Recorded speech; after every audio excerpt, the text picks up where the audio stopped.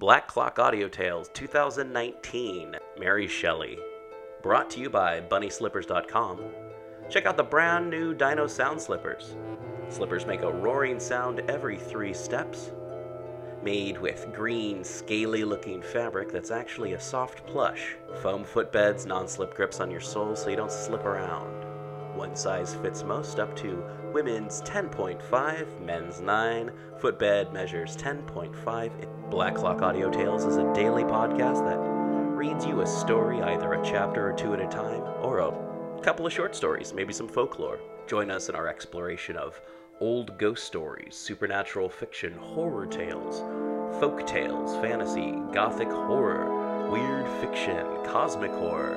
And don't forget to join us at the end of the month, every last Tuesday of the month, where we have The People's Guide to the Cthulhu Mythos, where you get to hear me talking a lot more dumb voices than right now.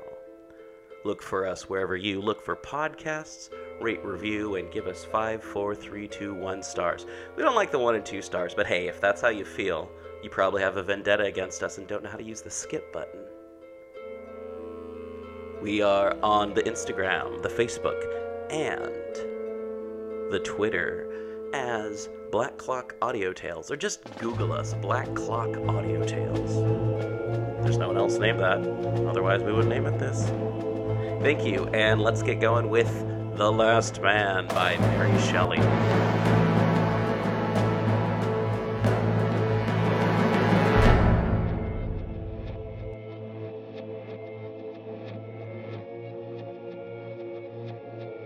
The Last Man by Mary Wollstonecraft Shelley, Volume 3, Chapter 7. These events occupied so much time that June had numbered more than half its days before we again commenced our long protracted journey.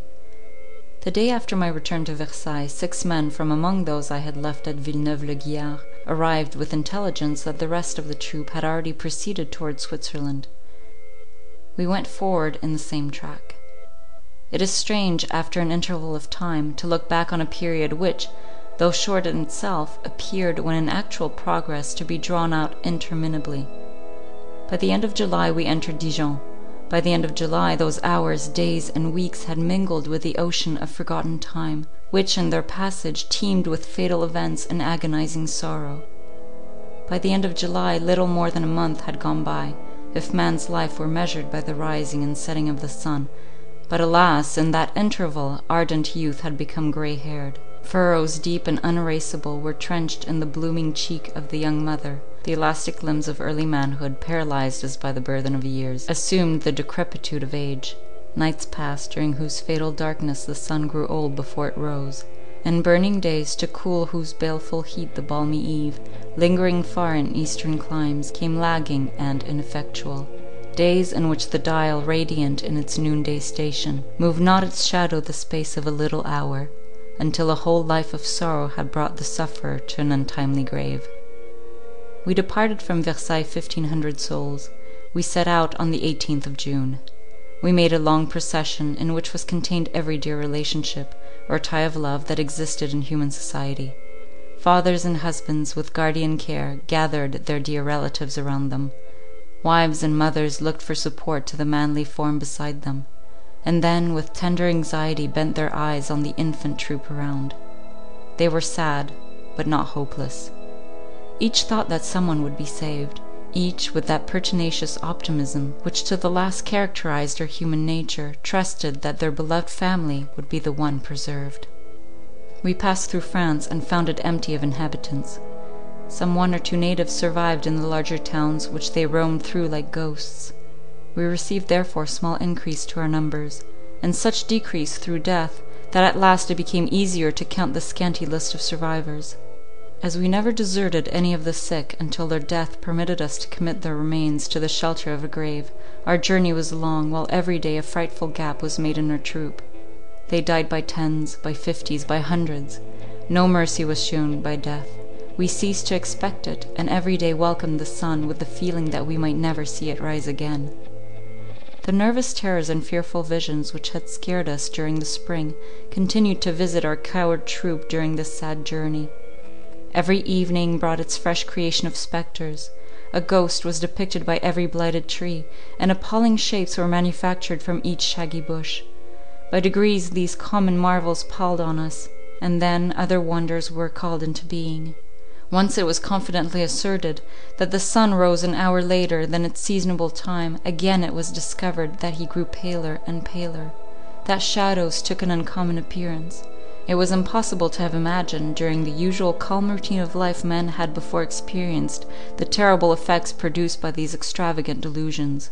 In truth, of such little worth are our senses, when unsupported by concurring testimony, that it was with utmost difficulty I kept myself free from the belief in supernatural events, to which the major part of our people readily gave credit. Being one sane amidst the crowd of the mad, I hardly dared assert to my own mind that the vast luminary had undergone no change, that the shadows of night were unthickened by innumerable shapes of awe and terror, or that the wind, as it sung in the trees or whistled round an empty building, was not pregnant with sounds of wailing and despair. Sometimes realities took ghostly shapes, and it was impossible for one's blood not to curdle at the perception of an evident mixture of what we knew to be true, with the visionary semblance of all that we feared. Once, at the dusk of the evening, we saw a figure all in white, apparently of more than human stature, flourishing about the road, now throwing up its arms, now leaping to an astonishing height in the air, then turning round several times successively, then raising itself to its full height and gesticulating violently. Our troop, on the alert to discover and believe in the supernatural, made a halt at some distance from this shape, and as it became darker, there was something appalling even to the incredulous in the lonely spectre whose gambols, if they hardly accorded with spiritual dignity, were beyond human powers. Now it leapt right up in the air, now sheer over a high edge, and was again the moment after in the road before us. By the time I came up, the fright experienced by the spectators of this ghostly exhibition began to manifest itself in the flight of some, and the close huddling together of the rest. Our goblin now perceived us. He approached, and, as we drew reverentially back, made a low bow. The sight was irresistibly ludicrous even to our hapless band, and his politeness was hailed by a shout of laughter. Then, again springing up, as a last effort, it sunk to the ground and became almost invisible through the dusky night. This circumstance again spread silence and fear through the troop. The more courageous at length advanced, and, rising the dying wretch, discovered the tragic explanation of this wild scene. It was an opera dancer, and had been one of the troop which deserted from Villeneuve-la-Guiard. Falling sick, he had been deserted by his companions. In an access of delirium he had fancied himself on the stage, and, poor fellow, his dying sense eagerly accepted the last human applause that could ever be bestowed on his grace and agility. At another time we were haunted for several days by an apparition, to which our people gave the appellation of the Black Spectre. We never saw it except at evening, when his coal-black steed, his mourning dress, and plume of black feathers, had a majestic and awe-striking appearance. His face, one said, who had seen it for a moment, was ashy pale. He had lingered far behind the rest of his troop, and suddenly, at a turn in the road, saw the Black Spectre coming towards him. He hid himself in fear, and the horse and his rider slowly passed, while the moonbeams fell on the face of the latter, displaying its unearthly hue. Sometimes at dead of night, as we watched the sick, we heard one galloping through the town.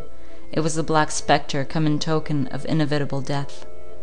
He grew giant tall to vulgar eyes. An icy atmosphere, they said, surrounded him. When he was heard, all animals shuddered, and the dying knew that their last hour was come.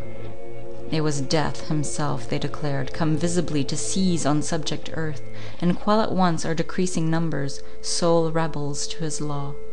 One day at noon we saw a dark mass on the road before us, and, coming up, beheld the Black Spectre fallen from his horse, lying in the agonies of disease upon the ground. He did not survive many hours, and his last words disclosed the secret of his mysterious conduct. He was a French noble of distinction, who, from the effects of plague, had been left alone in his district. During many months he had wandered from town to town, from province to province, seeking some survivor for a companion, and abhorring the loneliness to which he was condemned. When he discovered our troop, fear of contagion conquered his love of society. He He dared not join us, yet he could not resolve to lose sight of us, sole human beings who besides himself existed in wide and fertile France. So he accompanied us in the spectral guise I have described, till pestilence gathered him to a larger congregation, even that of dead mankind. It had been well if such vain terrors could have distracted our thoughts from more tangible evils, but these were too dreadful and too many not to force themselves into every thought, every moment of our lives. We were obliged to halt at different periods for days together, till another and yet another was consigned as a clod to the vast clod which had been once our living mother. Thus we continued travelling during the hottest season, and it was not till the 1st of August that we, the emigrants, reader, there were just 80 of us in number, entered the gates of Dijon. We had expected this moment with eagerness, for now we had accomplished the worst of our drear journey, and Switzerland was near at hand. Yet how could we congratulate ourselves on any event thus imperfectly fulfilled? Were these miserable beings who, worn and wretched, pass in sorrowful procession, the sole remnants of the race of man, which, like flood, had once spread over and possessed the whole earth? It had come down clear and unimpeded from its primal mountain source in Ararat, and grew from a puny streamlet to a vast perennial river, generation after generation flowing on ceaselessly. The same but diversified, it grew and swept onwards towards the absorbing ocean, whose dim shores we now reached. It had been the mere plaything of nature when first it crept out of uncreative void into light. But thought brought forth power and knowledge, and, clad with these, the race of man assumed dignity and authority. It was then no longer the mere gardener of earth, or the shepherd of her flocks. It carried with it an imposing and majestic aspect. It had a pedigree and illustrious ancestors. It had its gallery of portraits, its monumental inscriptions, its records and titles. This was all over, now that the ocean of death had sucked in the slackening tide, and its source was dried up. We first had bidden adieu to the state of things which, having existed many thousand years, seemed eternal. Such a state of government, obedience, traffic, and domestic intercourse as had moulded our hearts and capacities as far back as memory could reach. Then to patriotic zeal, to the arts, to reputation, to enduring fame, to the name of country we had bidden farewell. We saw depart all hope of retrieving our ancient state, all expectation except the feeble one of saving our individual lives from the wreck of the past. To preserve these we had quitted England. England no more, for without her children, what name could that barren island claim? With tenacious grasp we clung to such rule and order as could best save us, trusting that, if a little colony could be preserved, that would suffice at some remoter period to restore the lost community of mankind. But the game is up. We must all die, nor leave survivor nor heir to the wide inheritance of earth. We must all die. The species of man must perish, his frame of exquisite workmanship, the wondrous mechanism of his senses, the noble proportion of his godlike limbs, his mind, the throned king of these, must perish. Will the earth still keep her place among the planets? Will she still journey with unmarked regularity round the sun? Will the seasons change, the trees adorn themselves with leaves, and flowers shed their fragrance in solitude? Will the mountains remain unmoved, and streams still keep a downward course towards the vast abyss? Will the tides rise and fall, and the winds fan universal nature? Will beasts pasture, birds fly, and fishes swim, when man, the Lord, possessor, perceiver, and recorder of all these things, has passed away, as though he had never been? Oh, what mockery is this! Surely death not death, and humanity is not extinct, but merely passed into other shapes, unsubjected to our perceptions. Death is a vast portal, and higher road to life. Let us hasten to pass, let us exist no more in this living death, but die that we may live. We had longed with inexpressible earnestness to reach Dijon, since we had fixed on it as a kind of station in our progress. But now we entered it with a torpor more painful than acute suffering. We had come slowly but irrevocably to the opinion that our utmost efforts would not preserve one human being alive. We took our hands therefore away from the long grasped rudder, and the frail vessel on which we floated seemed, the government over her suspended, to rush pro foremost into the dark abyss of the billows. A gush of grief, a wanton profusion of tears, and vain laments, and overflowing tenderness, and passionate but fruitless clinging to the priceless few that remained, was followed by languor and recklessness. During this disastrous journey we lost all those, not of our own family, to whom we had particularly attached ourselves among the survivors. It were not well to fill these pages with a mere catalogue of losses. I cannot refrain from this last mention of those principally dear to us. The little girl whom Adrian had rescued from utter desertion, during our ride through London on the 20th of November, died at Auxerre. The poor child had attached herself greatly to us, and the suddenness of her death added to our sorrow. In the morning we had seen her apparently in health. In the evening Lucy, before we retired to rest, visited our quarters to say that she was dead. Poor Lucy herself only survived till we arrived at Dijon. She had devoted herself throughout to the nursing the sick and attending the friendless. Her excessive exertions brought on a slow fever, which ended in the dread disease whose approach soon released her from her sufferings. She had throughout been endeared to us by her good qualities, by her ready and cheerful execution of every duty, and mild acquiescence in every turn of adversity. When we consigned her to the tomb, we seemed at the same time to bid a final adieu to those peculiarly feminine virtues conspicuous in her. Uneducated and unpretending as she was distinguished for patience, forbearance, and sweetness. These, with all their train of qualities peculiarly English, would never again be revived for us. This type of all that was most worthy of admiration in her class among my countrywomen was placed under the sod of desert France, and it was as a second separation from our country to have lost sight of her for ever. The Countess of Windsor died during our abode at Dijon. One morning I was informed that she wished to see me. Her message made me remember that several days had elapsed since I had last seen her. Such a circumstance had often occurred during our journey when I remained behind to watch to their close the last moments of some one of our hapless comrades, and the rest of the troop passed on before me. But there was something in the manner of her messenger that made me suspect that all was not right. A caprice of the imagination caused me to conjecture that some ill had occurred to Clara or Evelyn, rather than to this aged lady. Our fears, for ever on the stretch, demanded a nourishment of horror, and it seemed too natural an occurrence, too like past times, for the old to die before the young. I found the venerable mother of my Idris lying on a couch, her tall emaciated figure stretched out, her face fallen away, from which the nose stood out in sharp profile, and her large dark eyes, hollow and deep, gleamed with such light as may edge a thunder cloud at sunset. All was shrivelled and dried up, except these lights. Her voice, too, was fearfully changed, and she spoke to me at intervals. "I am afraid," said she, "that it is selfish in me to have asked you to visit the old woman again, before she dies, yet perhaps it would have been a greater shock to hear suddenly that I was dead, than to see me first thus." I clasped her shrivelled hand. "Are you indeed so ill?" I asked. "Do you not perceive death in my face?" replied she. "It is strange, I ought to have expected this, and yet I confess it has taken me unaware. I never clung to life, or enjoyed it, till these last months, while among those I senselessly deserted. And it is hard to be snatched immediately away. I am glad, however, that I am not a victim of the plague. Probably I should have died at this hour, though the world continued as it was in my youth." She spoke with difficulty, and I perceived that she regretted the necessity of death, even more than she cared to confess, and she had not to complain of an undue shortening of existence. Her faded person showed that life had naturally spent itself. We had been alone at first, now Clara entered.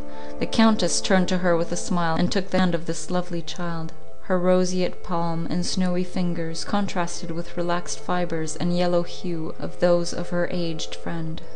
She bent to kiss her, touching her withered mouth with the warm, full lips of youth. "Verney," said the Countess, "I need not recommend this dear girl to you. For your own sake you will preserve her.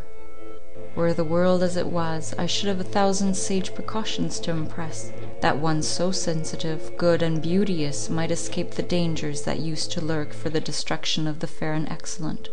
This is all nothing now. I commit you, my kind nurse, to your uncle's cure. To yours I entrust the dearest relic of my better self. Be to Adrian, sweet one, what you have been to me. Enliven his sadness with your sprightly sallies. Soothe his anguish by your sober and inspired converse. When he is dying, nurse him as you have done me." Clara burst into tears. "Kind girl," said the Countess, "do not weep for me. Many dear friends are left to you." "And yet," cried Clara, "you talk of their dying also. This is indeed cruel. How could I live if they were gone? If it were possible for my beloved protector to die before me, I could not nurse him. I could only die too." The venerable lady survived this scene only 24 hours. She was the last tie binding us to the ancient state of things. It was impossible to look on her and not call to mind in their wonted guise events and persons as alien to our present situation as the disputes of Themistocles and Aristides, or the wars of the two roses in our native land. The crown of England had pressed her brow the memory of my father and his misfortunes, the vain struggles of the late king, the images of Raymond, Evadne, and Perdita, who had lived in the world's prime, were brought vividly before us. We consigned her to the oblivious tomb with reluctance, and when I turned from her grave, Janus veiled his retrospective face, that which gaze on future generations had long lost its faculty.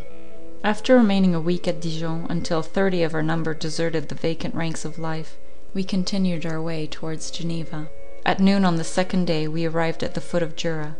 We halted here during the heat of the day. Here 50 human beings, 50 the only human beings that survived of the food-teeming earth, assembled to read in the looks of each other ghastly plague, or wasting sorrow, desperation, or worse, carelessness of future or present evil. Here we assembled at the foot of this mighty wall of mountain, under a spreading walnut tree. A brawling stream refreshed the green sward by its sprinkling, and the busy grasshopper chirped among the thyme. We clustered together a group of wretched sufferers.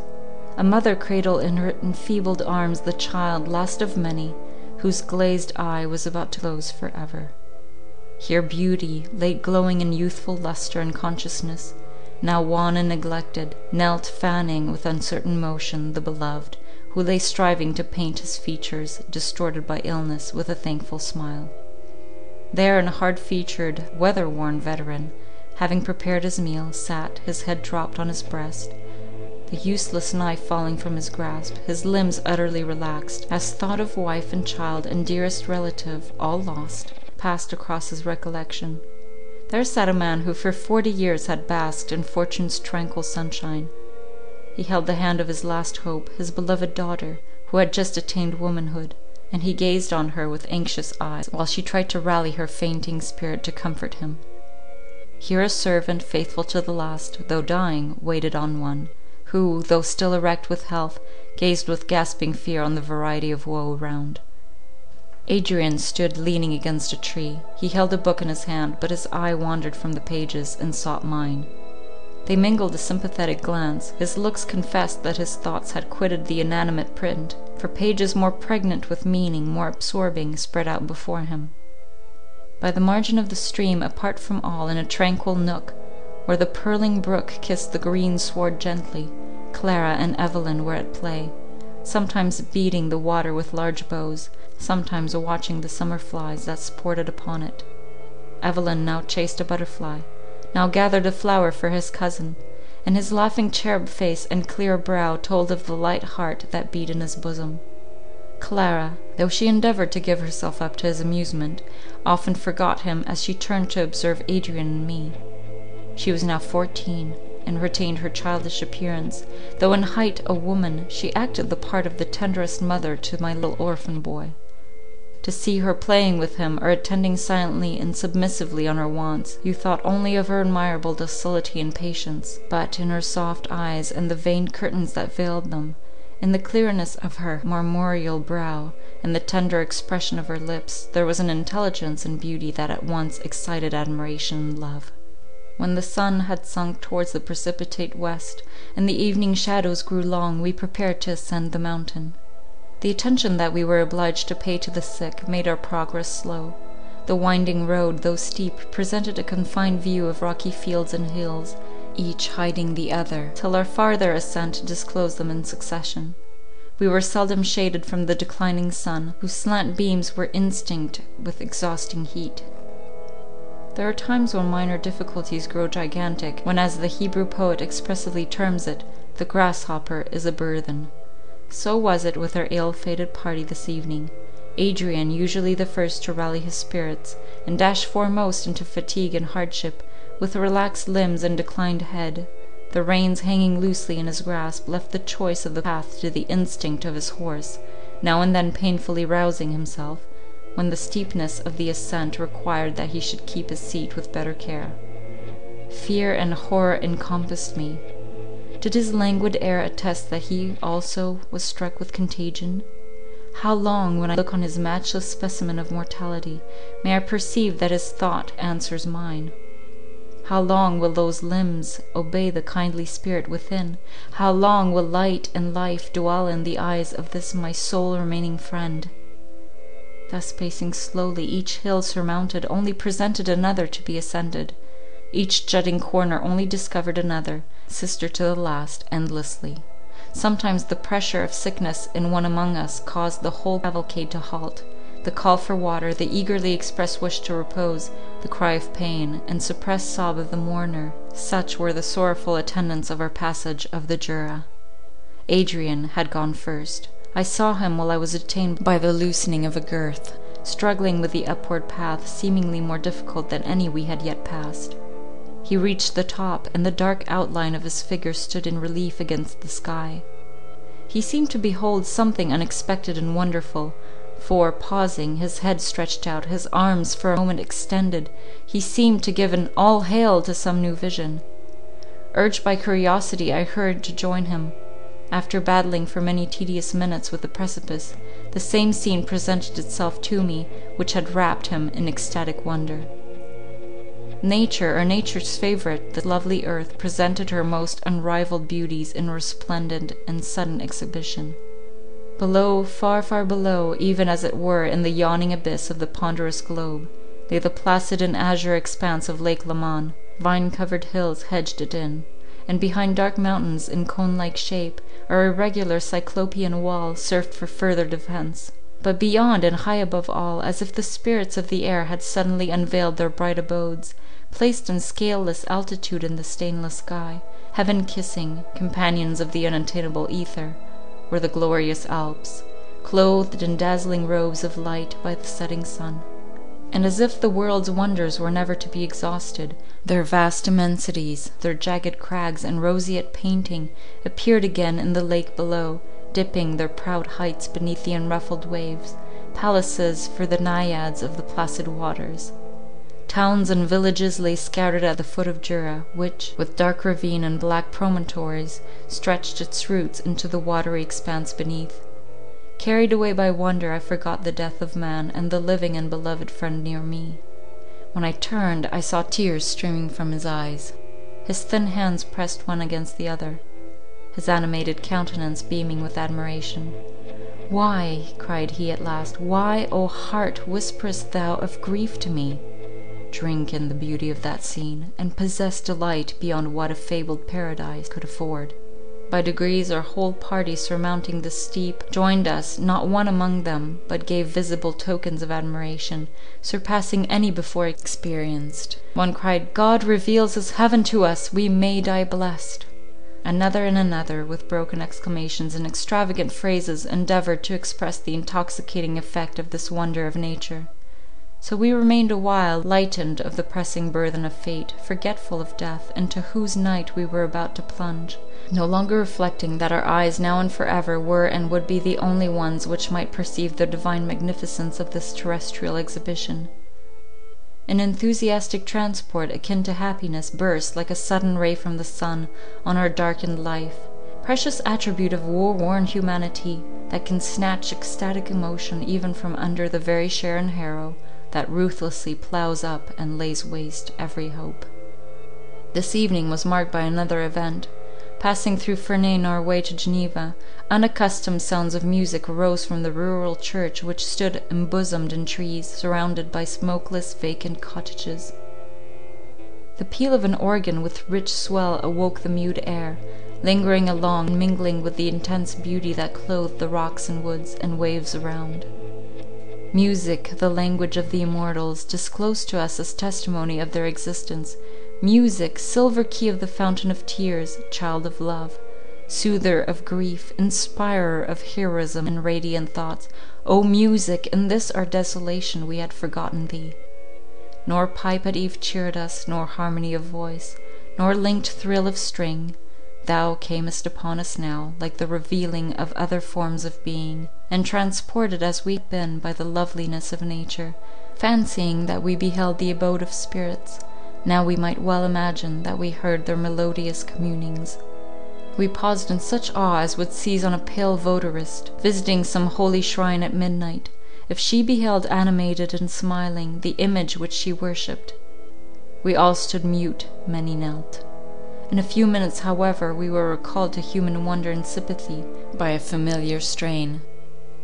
The air was Haydn's new created world, and, old and drooping as humanity had become, the world yet fresh as at creation's day might still be worthily celebrated by such an hymn of praise. Adrian and I entered the church. The nave was empty, though the smoke of incense rose from the altar, bringing with it the recollection of vast congregations. In once thronged cathedrals, we went into the loft. A blind old man sat at the bellows, his whole soul was ear, and as he sat in the attitude of attentive listening, a bright glow of pleasure was diffused over his countenance, for though his lacklustre eye could not reflect the beam, yet his parted lips and every line of his face and venerable brow spoke delight. A young woman sat at the keys, perhaps 20 years of age. Her auburn hair hung on her neck, and her fair brow shone in its own beauty, but her drooping eyes let fall fast-flowing tears, while the constraint she exercised to suppress her sobs and still her trembling flushed her else pale cheek. She was thin. Languor and, alas, sickness bent her form. We stood looking at the pair, forgetting what we heard in the absorbing sight, till the last chord struck, the peal died away in lessening reverberations. The mighty voice, inorganic we might call it, for we could in no way associate it with mechanism of pipe or key, stilled its sonorous tone, and the girl, turning to lend her assistance to her aged companion, at length perceived us. It was her father, and she, since childhood, had been the guide of his darkened steps. They were Germans from Saxony, and, emigrating thither, but a few years before, had formed new ties with the surrounding villagers. About the time that the pestilence had broken out, a young German student had joined them. Their simple history was easily divined. He, a noble, loved the fair daughter of the poor musician, and followed them in their flight from the persecutions of his friends.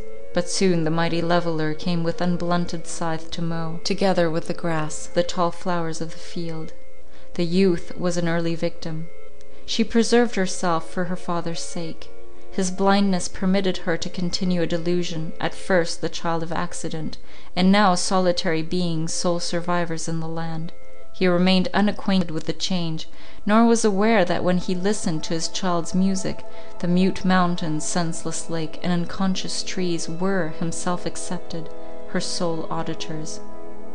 The very day that we arrived she had been attacked by symptomatic illness. She was paralyzed with horror at the idea of leaving her aged, sightless father alone on the empty earth. But she had not courage to disclose the truth, and the very excess of her desperation animated her to surpassing exertions. At the accustomed vesper hour, she led him to the chapel, and, though trembling and weeping on his account, she played, without fault in time or error in note, the hymn written to celebrate the creation of the adorned earth, soon to be her tomb. We came to her like visitors from heaven itself. Her high-wrought courage, her hardly stained firmness, fled with the appearance of relief. With a shriek she rushed towards us, embraced the knees of Adrian, and uttering but the words, "Oh, save my father," with sobs and historical cries opened the long-shut floodgates of her woe. Poor girl, she and her father now lie side by side beneath the high walnut tree where her lover reposes, and which in her dying moments she had pointed out to us.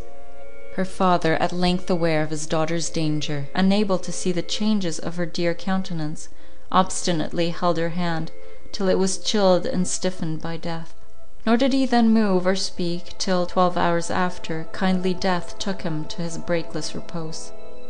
They rest beneath the sod, the tree their monument.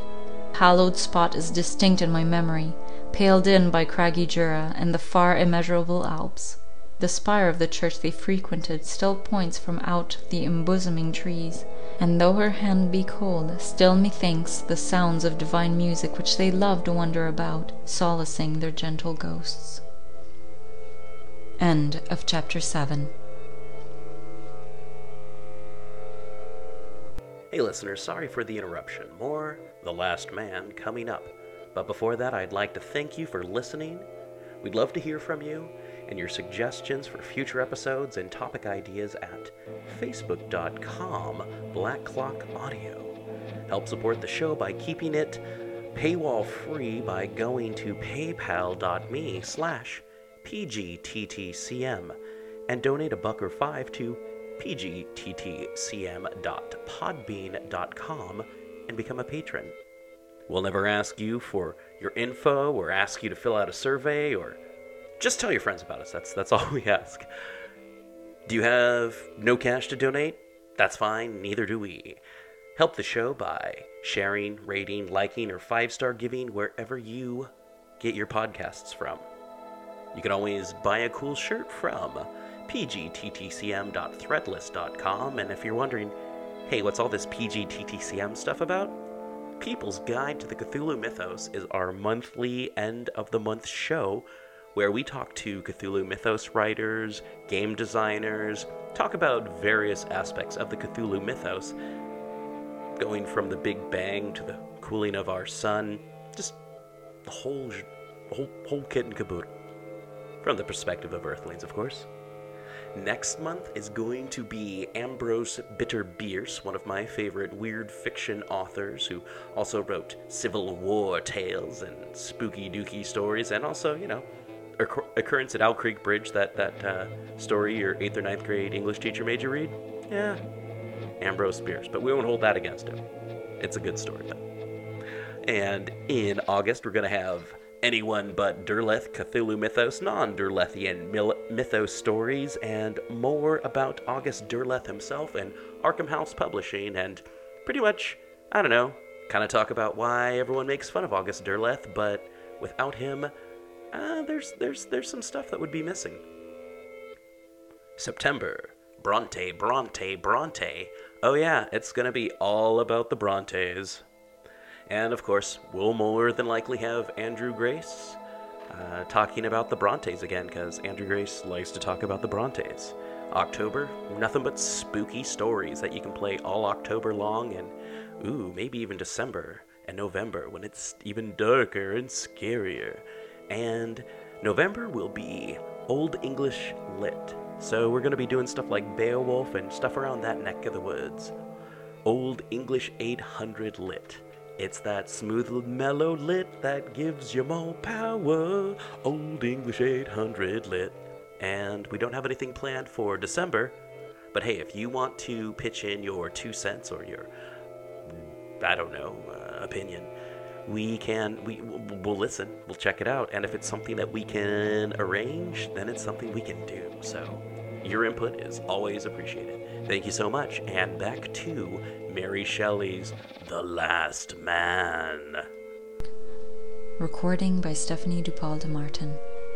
The Last Man by Mary Wollstonecraft Shelley. Volume 3, Chapter 8. We had now reached Switzerland, so long the final mark and aim of our exertions. We had looked, I know not wherefore, with hope and pleasing expectation, on her congregation of hills and snowy crags, and opened our bosoms with renewed spirits to the icy biz, which even at midsummer used to come from the northern glacier laden with cold. Yet how could we nourish expectation of relief? Like her native England and the vast extent of fertile France, this mountain-embowered land was desolate of its inhabitants. Nor bleak mountain top, nor snow-nourished rivulet, not the ice-laden biz, nor thunder, the tamer of contagion, had preserved them. Why therefore should we claim exemption? Who was there indeed to save? What troop had we brought fit to stand at bay, and combat with the conqueror? We were a failing remnant, tamed to mere submission to the coming blow. A train half dead, through fear of death, a hopeless, unresisting, almost reckless crew, which, in the tossed bark of life, had given up all pilotage, and resigned themselves to the destructive force of ungoverned winds. Like a few furrows of unreaped corn, which, left standing on a wide field after the rest is gathered to the garner, are swiftly borne down by the winter storm. Like a few straggling swallows, which, remaining after their fellows had, on the first unkind breath of passing autumn, migrated to genial climes, were struck to earth by the first frost of November. Like a stray sheep that wanders over the sleet-beaten hillside, while the flock is in the pen, and dies before morning dawn. Like a cloud, like one of many, that were spread an impenetrable woof over the sky, which, when the shepherd north has driven its companions to drink Antipodean noon, fades and dissolves in the clear ether, such were we.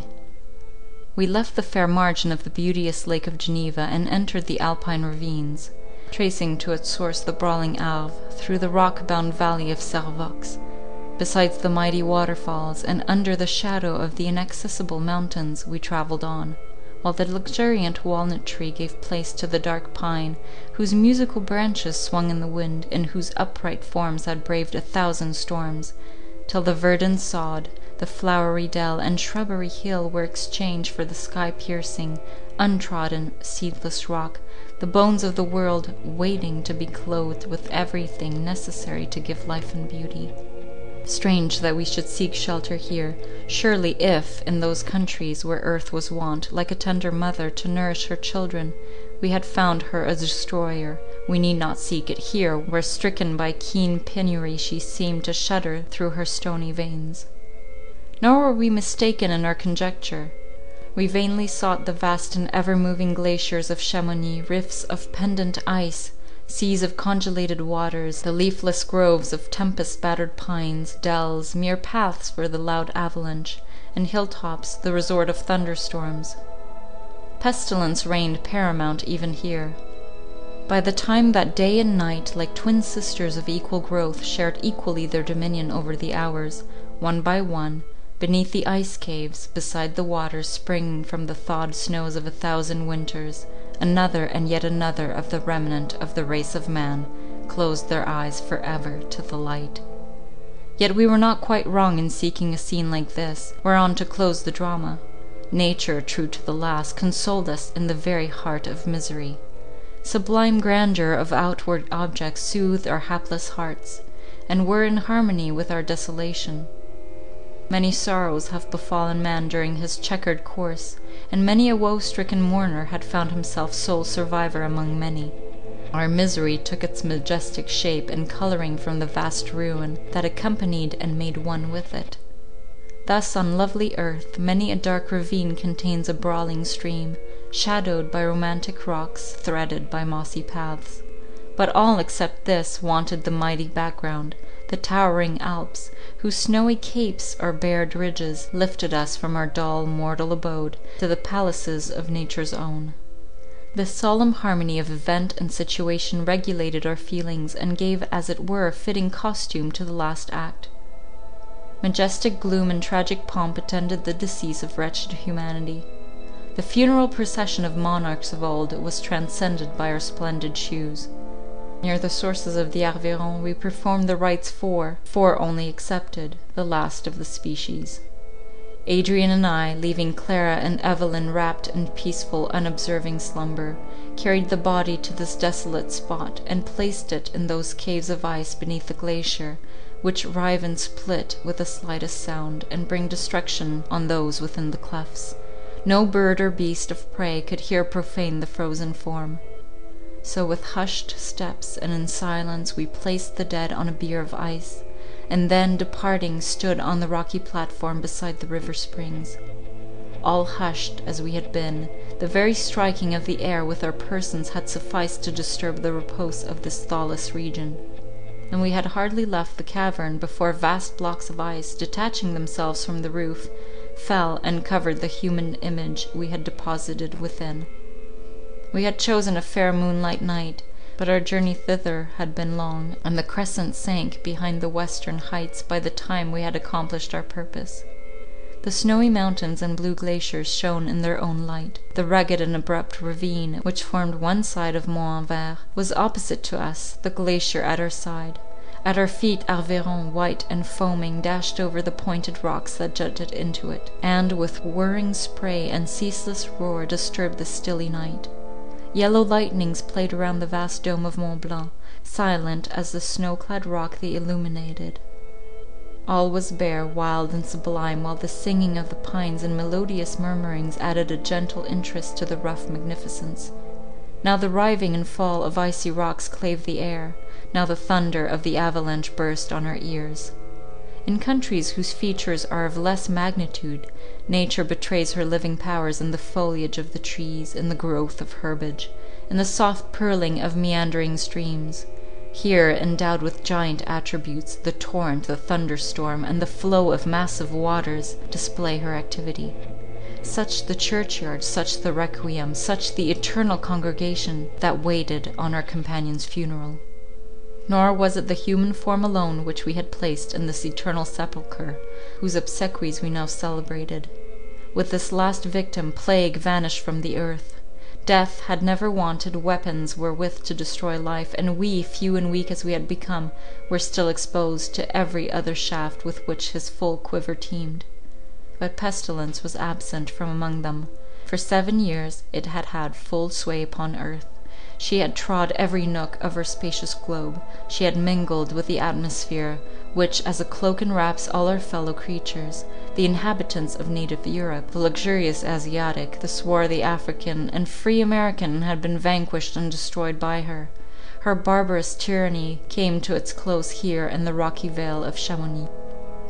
Still recurring scenes of misery and pain, the fruits of this distemper made no more a part of our lives. The word plague no longer rung in our ears. The aspect of plague incarnate in the human countenance no longer appeared before our eyes. From this moment I saw plague no more. She abdicated her throne, and despoiled herself of her imperial sceptre among the ice rocks that surrounded us. She left solitude and silence co-heirs of her kingdom. My present feelings are so mingled with the past that I cannot say whether the knowledge of this change visited us, as we stood on this sterile spot. It seemed to me that it did, that a cloud seemed to pass from over us, that a weight was taken from the air, that henceforth we breathed more freely, and raised our heads with some portion of former liberty. Yet we did not hope. We were impressed by the sentiment that our race was run, but that plague would not be our destroyer. The coming time was as a mighty river, down which a charmed boat is driven, whose mortal steersman knows that the obvious peril is not the one he needs fear, yet that danger is nigh, and who floats, awestruck under beetling precipices, through the dark and turbid waters, seeing in the distance yet stranger and ruder shapes, towards which he is irresistibly impelled. What would become of us? Oh, for some Delphic oracle or Pythian maid to utter the secrets of futurity, or for some Oedipus to solve the riddle of the cruel Sphinx. Such Oedipus was I to be, not divining a word's juggle, but whose agonizing pangs and sorrow-tainted life were to be the engines wherewith to lay bare the secrets of destiny, and reveal the meaning of the enigma, whose explanation closed the history of the human race. Dim fancies akin to these haunted our minds, and instilled feelings not unallied to pleasure, as we stood beside the silent tomb of nature reared by these lifeless mountains, above her living veins, choking her vital principle. "Thus we are left," said Adrian, "two melancholy blasted trees, where once a forest waved. We are left to mourn and pine and die. Yet even now we have our duties, which we must string ourselves to fulfill, the duty of bestowing pleasure where we can, and by force of love irradiating with rainbow hues the tempest of grief. Nor will I repine, if, in this extremity, we preserve what we now possess. Something tells me, Verney, that we need no longer dread our cruel enemy, and I cling with delight to the oracular voice. Though strange, it will be sweet to mark the growth of your little boy and the development of Clara's young heart. In the midst of a desert world we are everything to them, and if we live it must be our task to make this new mode of life happy to them. At present this is easy, for their childish ideas do not wander into futurity, and the stinging craving for sympathy and all of love of which our nature is susceptible is not yet awake within them. We cannot guess what will happen then, when nature asserts her indefeasible and sacred powers, but long before that time we may all be cold, as he who lies in yonder tomb of ice. We need only provide for the present, and endeavour to fill with pleasant images the inexperienced fancy of your lovely niece. The scenes which now surround us, vast and sublime as they are not such as can best contribute to this work. Nature is here like our fortunes, grand, but too destructive, bare and rude, to be able to afford delight to our young imagination. Let us descend to the sunny plains of Italy. Winter will soon be here, to clothe this wilderness in double desolation, but we will cross the bleak hilltops, and lead her to scenes of fertility and beauty, where her path will be adorned with flowers, and the cheery atmosphere inspire pleasure and hope. In pursuance of this plan, we quitted Chamonix on the following day. We had no cause to hasten our steps. No event was transacted beyond our actual sphere to enchain our resolves, so we yielded to every idle whim, and deemed our time well spent when we could behold the passage of the hours without dismay.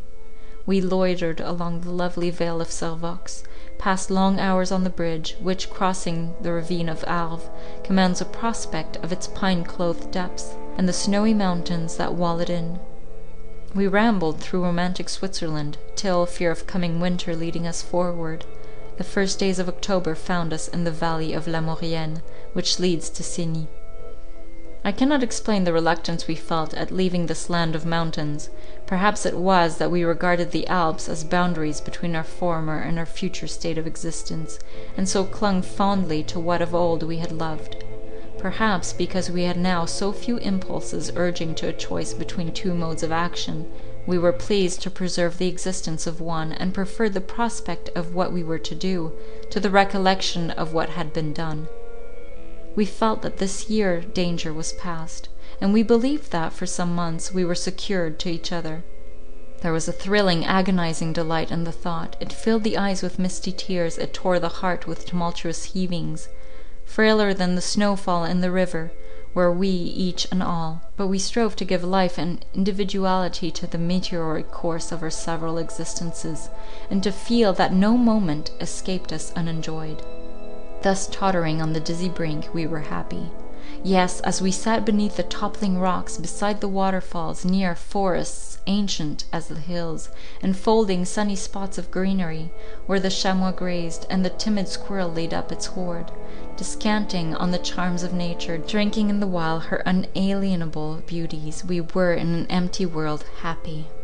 Yet, O days of joy, days when eye spoke to eye, and voices sweeter than the music of the swinging branches of the pines, or rivulet's gentle murmur, answered mine. Yet, O days replete with beatitude, days of loved society, days unutterably dear to me forlorn, pass, O pass before me, making me in your memory forget what I am. Behold how my streaming eyes blot this senseless paper. Behold how my features are convulsed by agonizing throes. At your mere recollection, now that alone my tears flow, my lips quiver, my cries fill the air, unseen, unmarked, unheard. Yet, oh yet, days of delight, let me dwell on your long-drawn hours. As the cold increased upon us, we passed the Alps and descended into Italy. As the uprising of morn, we sat at our repast, and cheated our regrets by gay sallies or learned disquisitions. The livelong day we sauntered on, still keeping in view the end of our journey, but careless of the hour of its completion. As the evening star shone out, and the orange sunset far in the west marked the position of the dear land we had forever left, talk, thought enchaining, made the hours fly. Oh, that we had lived thus forever and forever! Of what consequence was it to our 4 hearts, that they alone were the fountains of life in the wide world? As far as mere individual sentiment was concerned, we had rather be left thus united together, than if, each alone in a populous desert of unknown men, we had wandered truly companionless to life's last term. In this manner we endeavoured to console each other. In this manner true philosophy taught us to reason. It was the delight of Adrian and myself to wait on Clara, naming her the little queen of the world, ourselves her humblest servitors. When we arrived at a town, our first care was to select for her its most choice abode, to make sure that no harrowing relic remained of its former inhabitants, to seek food for her, and minister to her wants with assiduous tenderness. Clara entered into her scheme with childish gaiety. Her chief business was to attend on Evelyn, but it was her sport to array herself in splendid robes, adorn herself with sunny gems, and ape a princely state. Her religion, deep and pure, did not teach her to refuse to blunt thus the keen sting of regret. Her youthful vivacity made her enter, heart and soul, into these strange masquerades. We had resolved to pass the ensuing winter at Milan, which, at its being a large and luxurious city, would afford us choice of homes. We had descended the Alps and left far behind the vast forests and mighty crags. We entered smiling Italy. Mingling grass and corn grew in her plains, the unpruned vines threw their luxuriant branches around the elms. The grapes, overripe, had fallen on the ground, or hung purple or burnished green among the red and yellow leaves. The ears of standing corn, winnowed to emptiness by the spendthrift winds, the fallen foliage of the trees, the weed-grown brooks, the dusky olive now spotted with its blackened fruit, the chestnuts to which the squirrel only was harvest-man, all plenty, and yet, alas, all poverty, painted in wondrous hues and fantastic groupings this land of beauty. In the towns, in the voiceless towns, we visited the churches, adorned by pictures, masterpieces of art, or galleries of statues, while in this genial clime the animals, in new-found liberty, rambled through the gorgeous palaces, and hardly feared our forgotten aspect. The dove-coloured oxen turned their full eyes on us, and paced slowly by; a startling throng of silly sheep, with pattering feet, would start up in some chamber, formerly dedicated to the repose of beauty, and rush, huddling past us down the marble staircase into the street, and again in at the first open door, taking unrebuked possession of hallowed sanctuary, or kingly council chamber. We no longer started at these occurrences, nor at worse exhibition of change, when the palace had become a mere tomb, pregnant with fetid stench, strewn with the dead, and we could perceive how pestilence and fear had played strange antics, chasing the luxurious dame to the dank fields and bare cottage, gathering among carpets of Indian woof and beds of silk the rough peasant or the deformed half-human shape of the wretched beggar. We arrived at Milan and stationed ourselves at the Viceroy's palace. Here we made laws for ourselves, dividing our day and fixing distinct occupations for each hour. In the morning we rode in the adjoining country, or wandered through the palaces in search of pictures or antiquities. In the evenings we assembled to read or to converse. There were few books that we dared read, few that did not cruelly deface the painting we bestowed on our solitude, by recalling combinations and emotions never more to be experienced by us. Metaphysical disquisition, fiction which, wandering from all reality, lost itself in self-created errors. Poets of times so far gone by, that to read of them was as to read of Atlantis and Utopia, or such as referred to nature only, and the workings of one particular mind, but most of all talk, varied and ever new, beguiled our hours. While we paused thus in our onward career towards death, time held on its accustomed course. Still and forever did the earth roll on, enthroned in her atmospheric car, speeded by the force of the invisible coursers of never-erring necessity.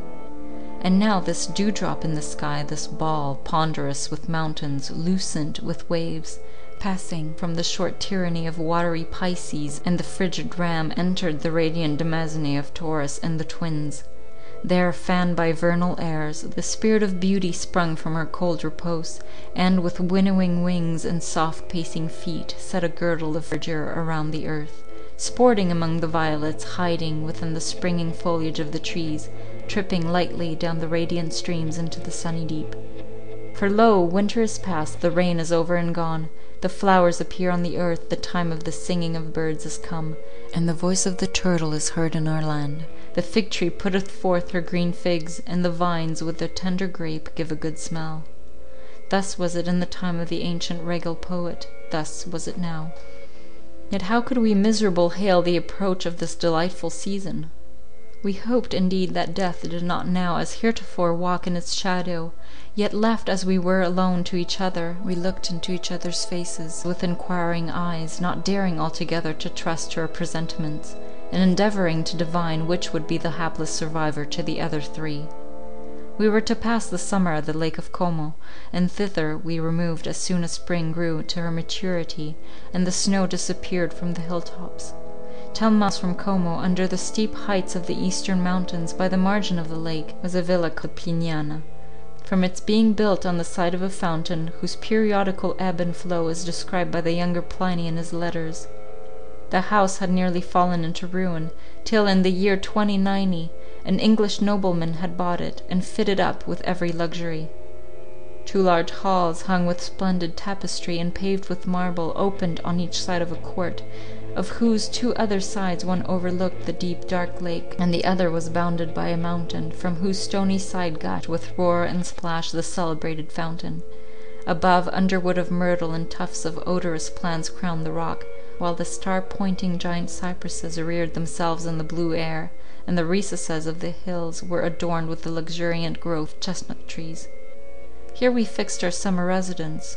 We had a lovely skiff, in which we sailed, now stemming the midmost waves, now coasting the overhanging craggy banks, thick sown with evergreens, which dipped their shining leaves in the waters, and were mirrored in many a little bay and creek of waters of translucent darkness.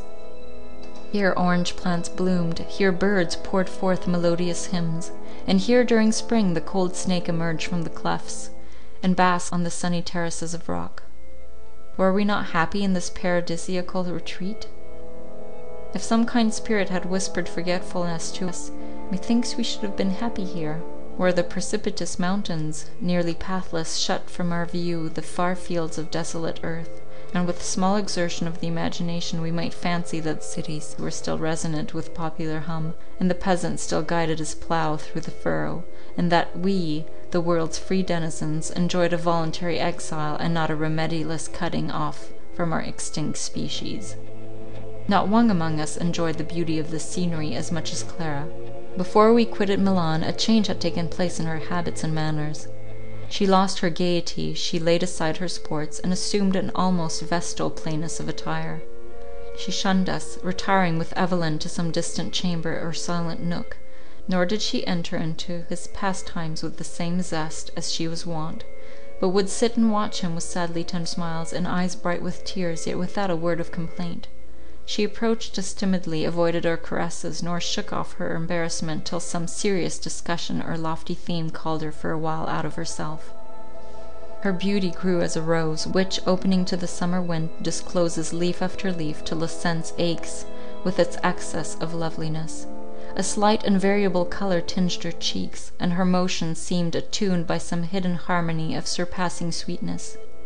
We redoubled our tenderness and earnest attentions. She received them with grateful smiles that fled swift as sunny beam from a glittering wave on an April day. Our only acknowledged point of sympathy with her appeared to be Evelyn. This dear little fellow was a comforter and delight to us beyond all words. His buoyant spirit and his innocent ignorance of our vast calamity were balm to us, whose thoughts and feelings were overwrought and spun out in the immensity of speculative sorrow. To cherish, to caress, to amuse him was the common task of all. Clara, who felt towards him in some degree like a young mother, gratefully acknowledged our kindness towards him. To me, oh, to me, who saw the clear brows and soft eyes of the beloved of my heart, my lost and ever dear Idris, reborn in his gentle face, to me he was dear ever to pain. If I pressed him to my heart, methought I clasped a real and living part of her, who had lain there through long years of youthful happiness. It was the custom of Adrian and myself to go out each day in our skiff to forage in the adjacent country. In these expeditions we were seldom accompanied by Clara or her little charge, but our return was an hour of hilarity.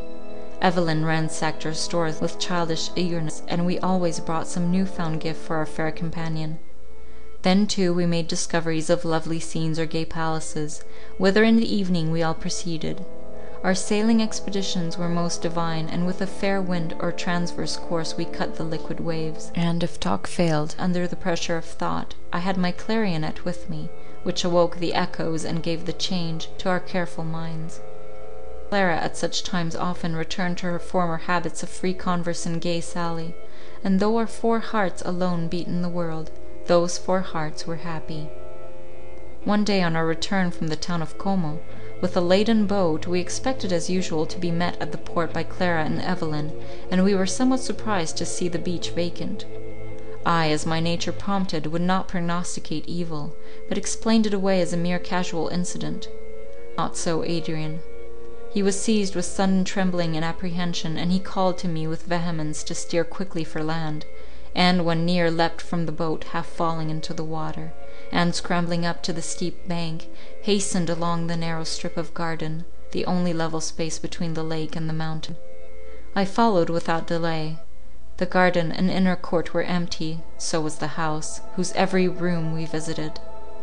Adrian called loudly upon Clara's name, and was about to rush up the near mountain path, when the door of a summer house at the end of the garden slowly opened, and Clara appeared, not advancing towards us, but leaning against a column of the building with blanched cheeks, in a posture of utter despondency. Adrian sprang towards her with a cry of joy, and folded her delightedly in his arms. She withdrew from his embrace, and, without a word, again entered the summer house. Her quivering lips, her despairing heart, refused to afford her voice to express her misfortune. Poor little Evelyn had, while playing with her, been seized with sudden fever, and now lay torpid and speechless on a little couch in the summer house. For a whole fortnight we unceasingly watched beside the poor child, as his life declined under the ravages of a virulent typhus. His little form and tiny lineaments encaged the embryo of the world-spanning mind of man. Man's nature, brimful of passions and affections, would have had an home in that little heart whose swift pulsations hurried towards their close. His small hand's fine mechanism, now flaccid and unbent, would in the growth of sinew and muscle have achieved works of beauty or of strength. His tender rosy feet would have trod in firm manhood the bowers and glades of earth. These reflections were now of little use. He lay, thought and strength suspended, waiting and resisting the final blow. We watched at his bedside, and when the access of fever was on him, we neither spoke nor looked at each other, marking only his obstructed breath and the mortal glow that tinged his sunken cheek, the heavy death that weighed on his eyelids. It is a trite evasion to say that words could not express our long-drawn agony. Yet how can words image sensations whose tormenting keenness throw us back, as it were, on the deep roots and hidden foundations of our nature, which shake our being with earthquake throe, so that we leave to confide in accustomed feelings which like Mother Earth support us, and cling to some vain imagination or deceitful hope, which will soon be buried in the ruins occasioned by the final shock.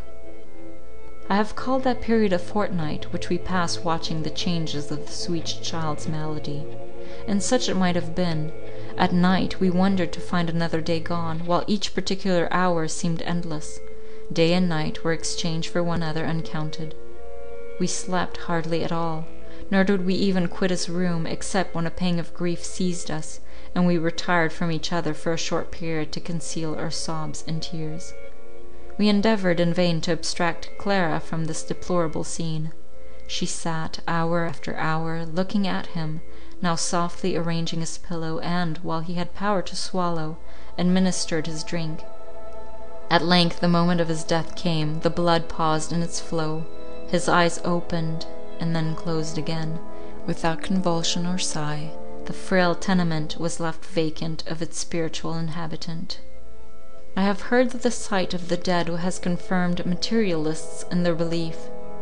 I ever felt otherwise. Was that my child, that moveless, decaying animation? My child was enraptured by my caresses, his dear voice clothed with meaning articulations his thoughts, otherwise inaccessible. His smile was a ray of the soul, and the same soul sat upon its throne in his eyes. I turned from this mockery of what he was. Take, O earth, thy debt. Freely and forever I consign to thee the garb thou didst afford. But thou, sweet child, amiable and beloved boy, either thy spirit has sought a fitter dwelling, or, shrined in my heart, thou livest while it lives. We placed his remains under a cypress, the upright mountain being scooped out to receive them. And then Clara said, "If you wish me to live, take me from hence. There is something in this scene of transcendent beauty, in these trees and hills and waves, that forever whisper to me, 'Leave thy cumbrous flesh, and make a part of us.' I earnestly entreat you to take me away." So on the 15th of August we bade adieu to our villa and the embowering shades of this abode of beauty. To calm bay and noisy waterfall, to Evelyn's little grave we bade farewell, and then with heavy hearts we departed on our pilgrimage towards Rome. End of chapter 8. Thank you once again for listening to Black Clock Audio Tales. You can find us online at Black Clock Audio Tales on Facebook, Instagram, and Twitter. Meet up with us at pgttcm.com. find out what's going on with this and other podcasts by Badger Drift Studios, which is where we record this in beautiful North Portland. If you want to be on a show, if you have a book that you would like to have reviewed, if you want to be on Welcome to Portland, eat charcuterie and drink beer in the studio while learning how to podcast, I can accommodate that. But you have to take the first step by going to pgttcm.com and submitting. Send us a link to your stories. Become friends with us on Facebook at PGTTCM or Black Clock Audio Tales. And PGTTCM, of course, is short for The People's Guide to the Cthulhu Mythos. Our monthly show at the end of every month on Tuesday, we have PGTTCM. Thank you so much for listening. Edited by DB Spitzer. Music by Kevin MacLeod as always. Thank you.